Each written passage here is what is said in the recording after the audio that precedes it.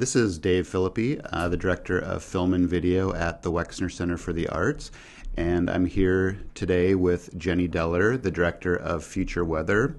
We'll be showing Future Weather at the Wexner Center on Wednesday, May 1st at 7 o'clock. Jenny, it's great to have you with us. Thanks, I'm excited to be here.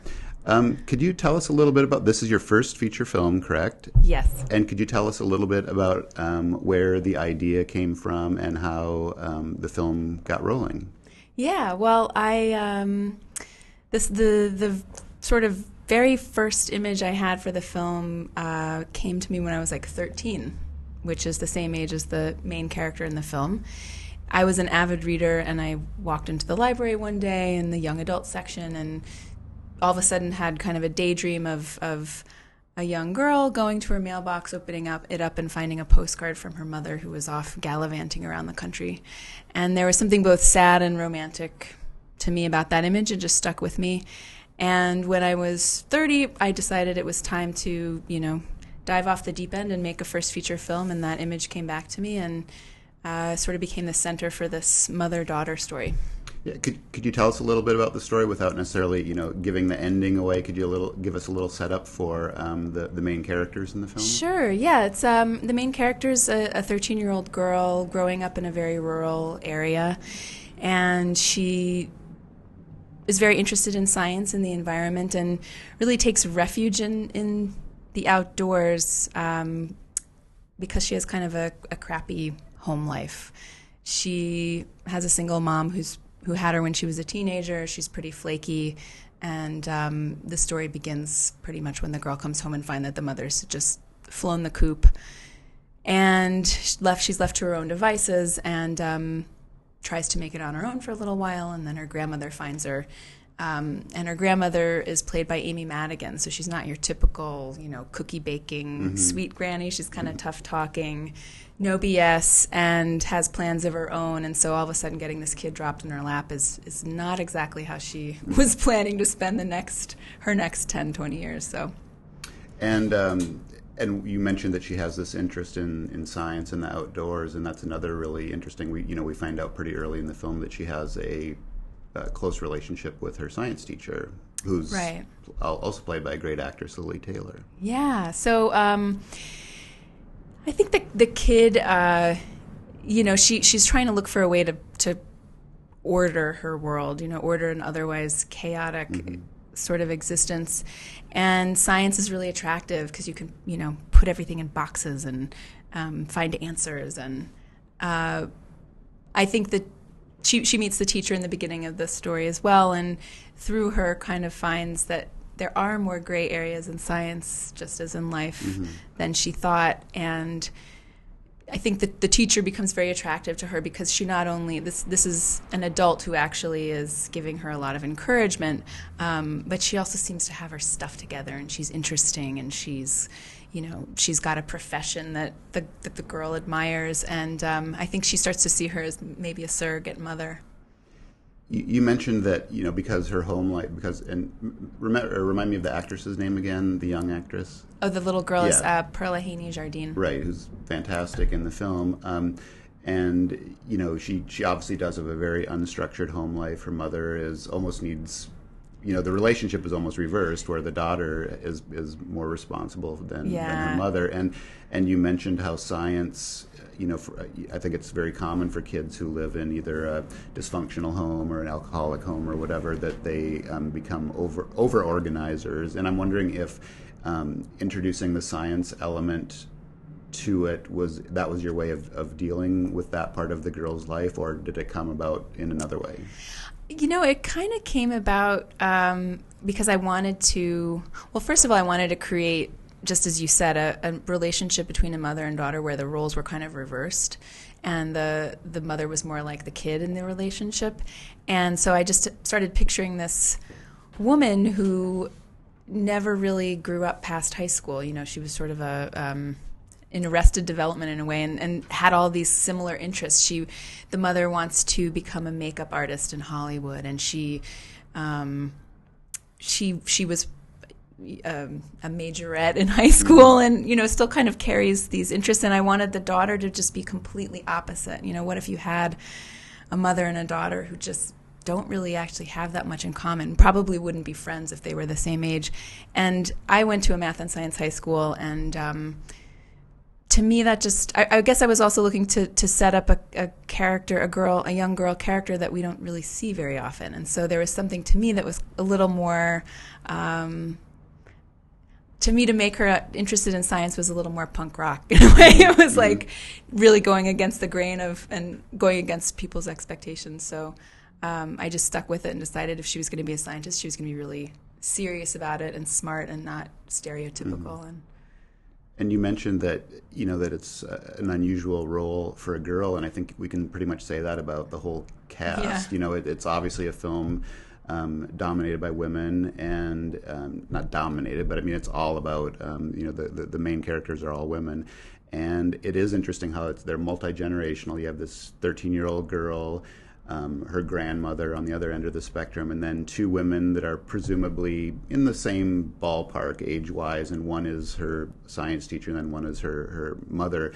Could you talk about just directing, the actors and what that was like, and you had different, people with different levels of experience, and how that all worked out?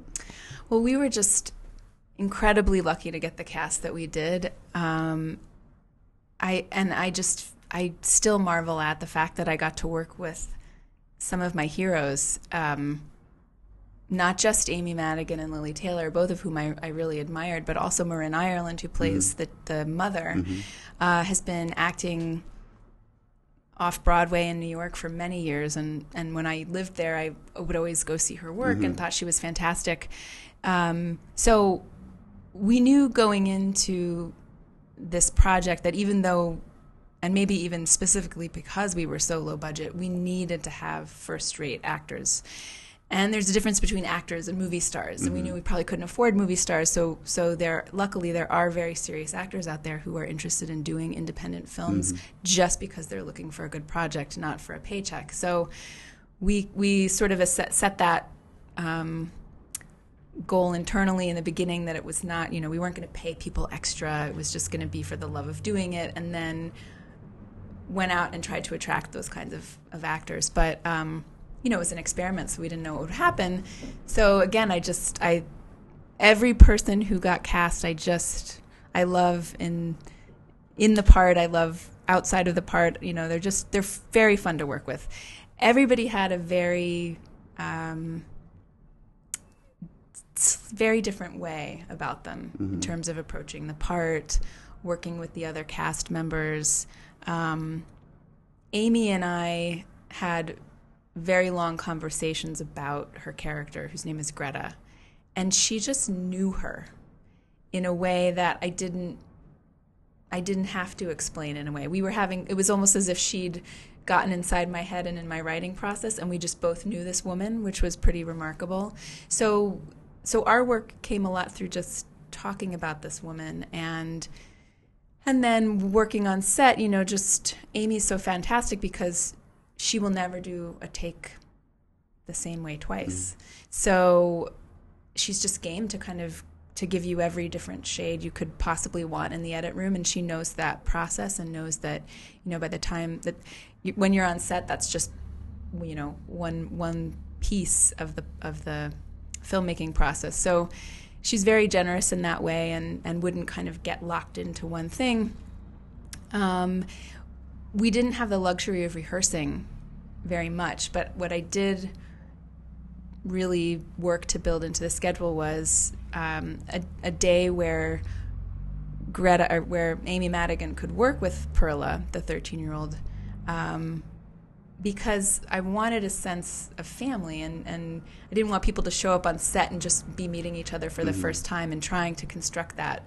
So whatever we could do to put a little bit of a relationship on screen, a pre-existing relationship, the better. So Amy was incredibly generous with Perla, and Amy's character can be a little intimidating, and I think what both Amy and I tried to do was create a sense of trust with Perla, so that when they went on set and they were really in the moment performing, pretty dramatic scenes, Perla knew Amy as an actress first and could sense that like they were partners and that this wasn't personal and there was nothing dangerous here, that, you know, Amy wasn't going to like go off the rails and really attack her. And I think that worked really well, because then Perla showed up just so excited and ready to work and have fun. And then the other thing that we got to do was spend a day working with Perla and Anyubhav Jain, who plays the young boy, Neil. And he didn't have a lot of experience at all. Perla's quite experienced and had been in several films, including a really great movie by Michael Winterbottom called Summer in Geneva. Oh, yeah. With Colin Firth and Catherine Keener. And so she, you know, she'd been up there with some heavy hitters. But Anyubhav just brought himself, which he was very close to the character at the time that we shot, and so much fun in that respect. And I tried to just give him some tools ahead of time so that when we were on set we had a little more of a shorthand. So I had done a lot of work in the Meisner technique, which is a method acting technique. And I just I tried to give him some of those tools and really encourage him to work from his own experience and not put on a character.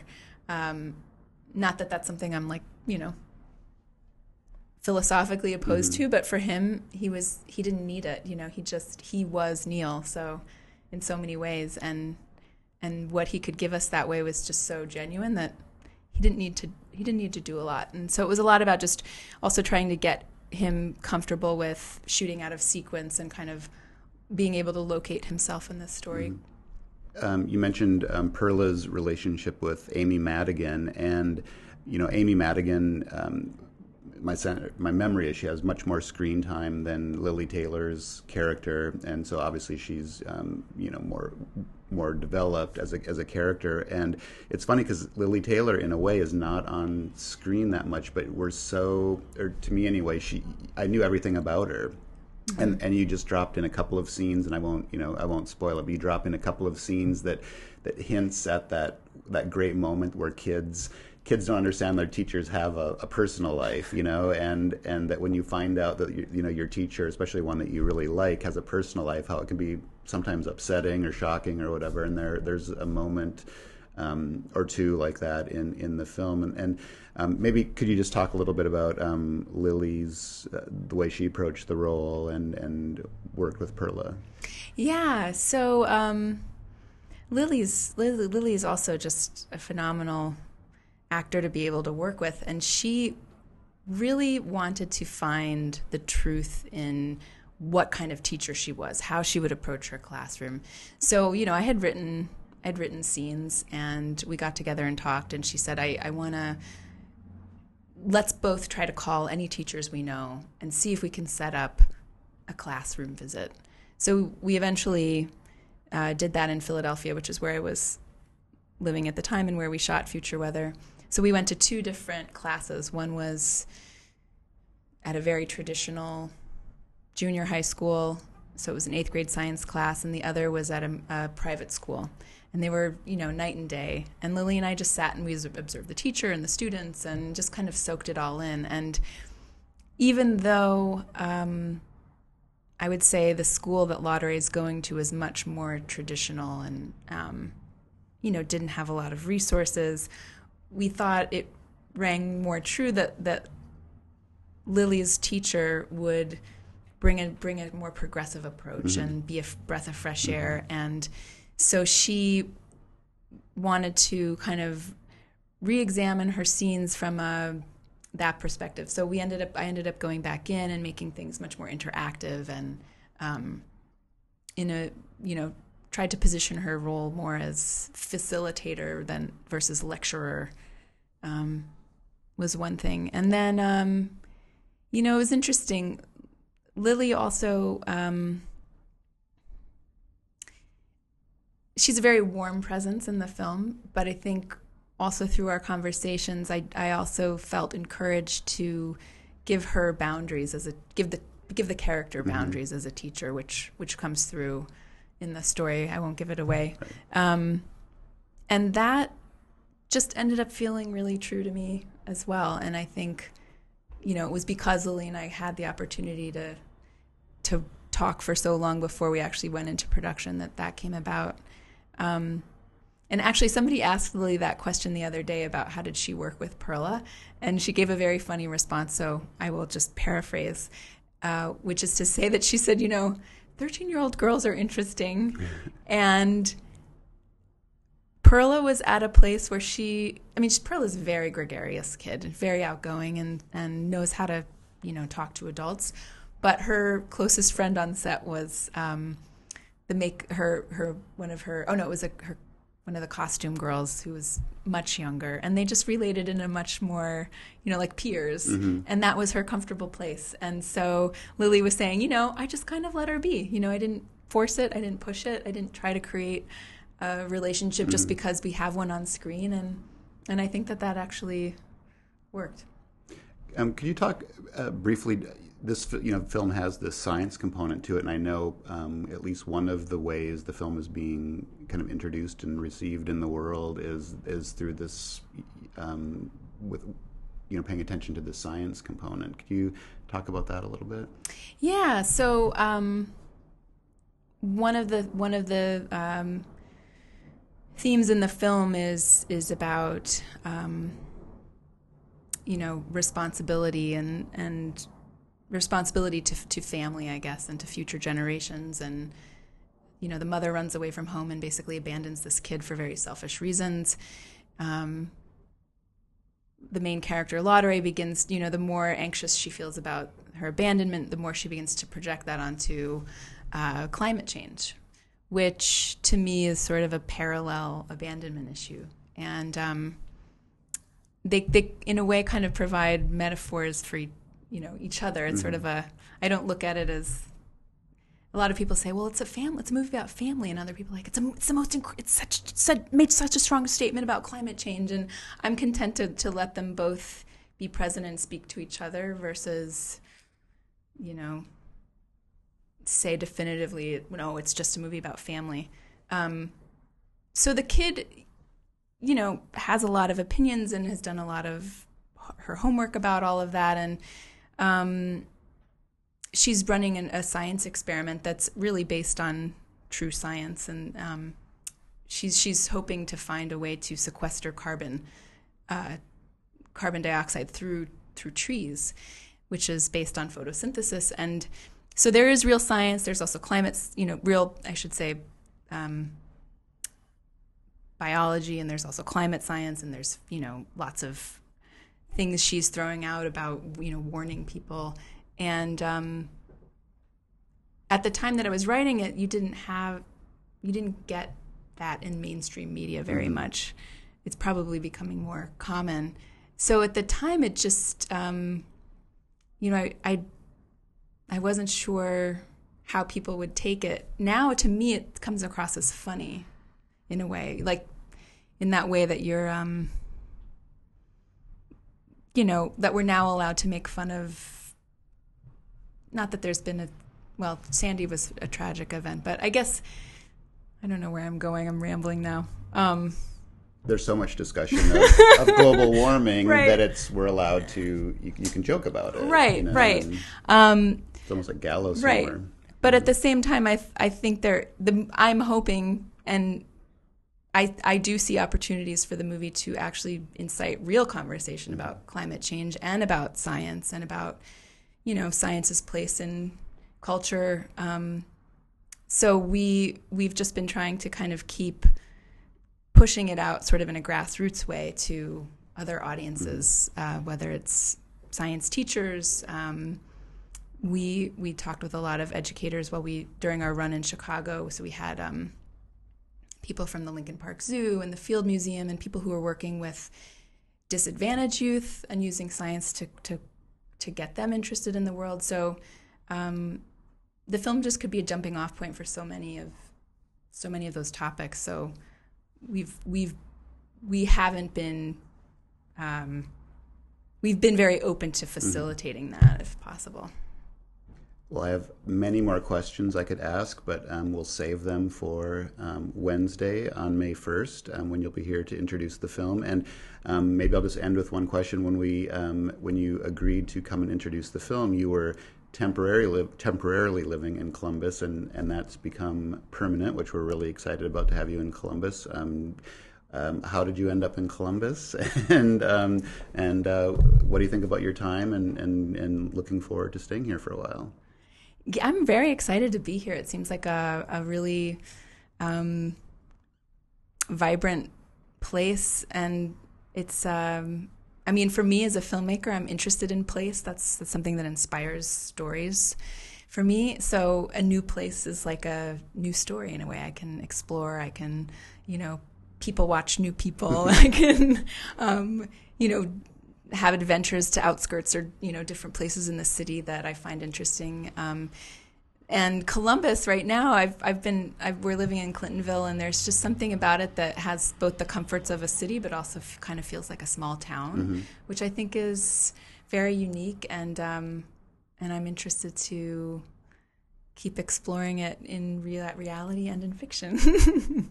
Well, great. We're happy to have you here, and thanks for being with us today. And like I mentioned, Future Weather screens Wednesday, May 1st at 7 o'clock, and Jenny Deller will be there to introduce it and do Q&A after. So please join us.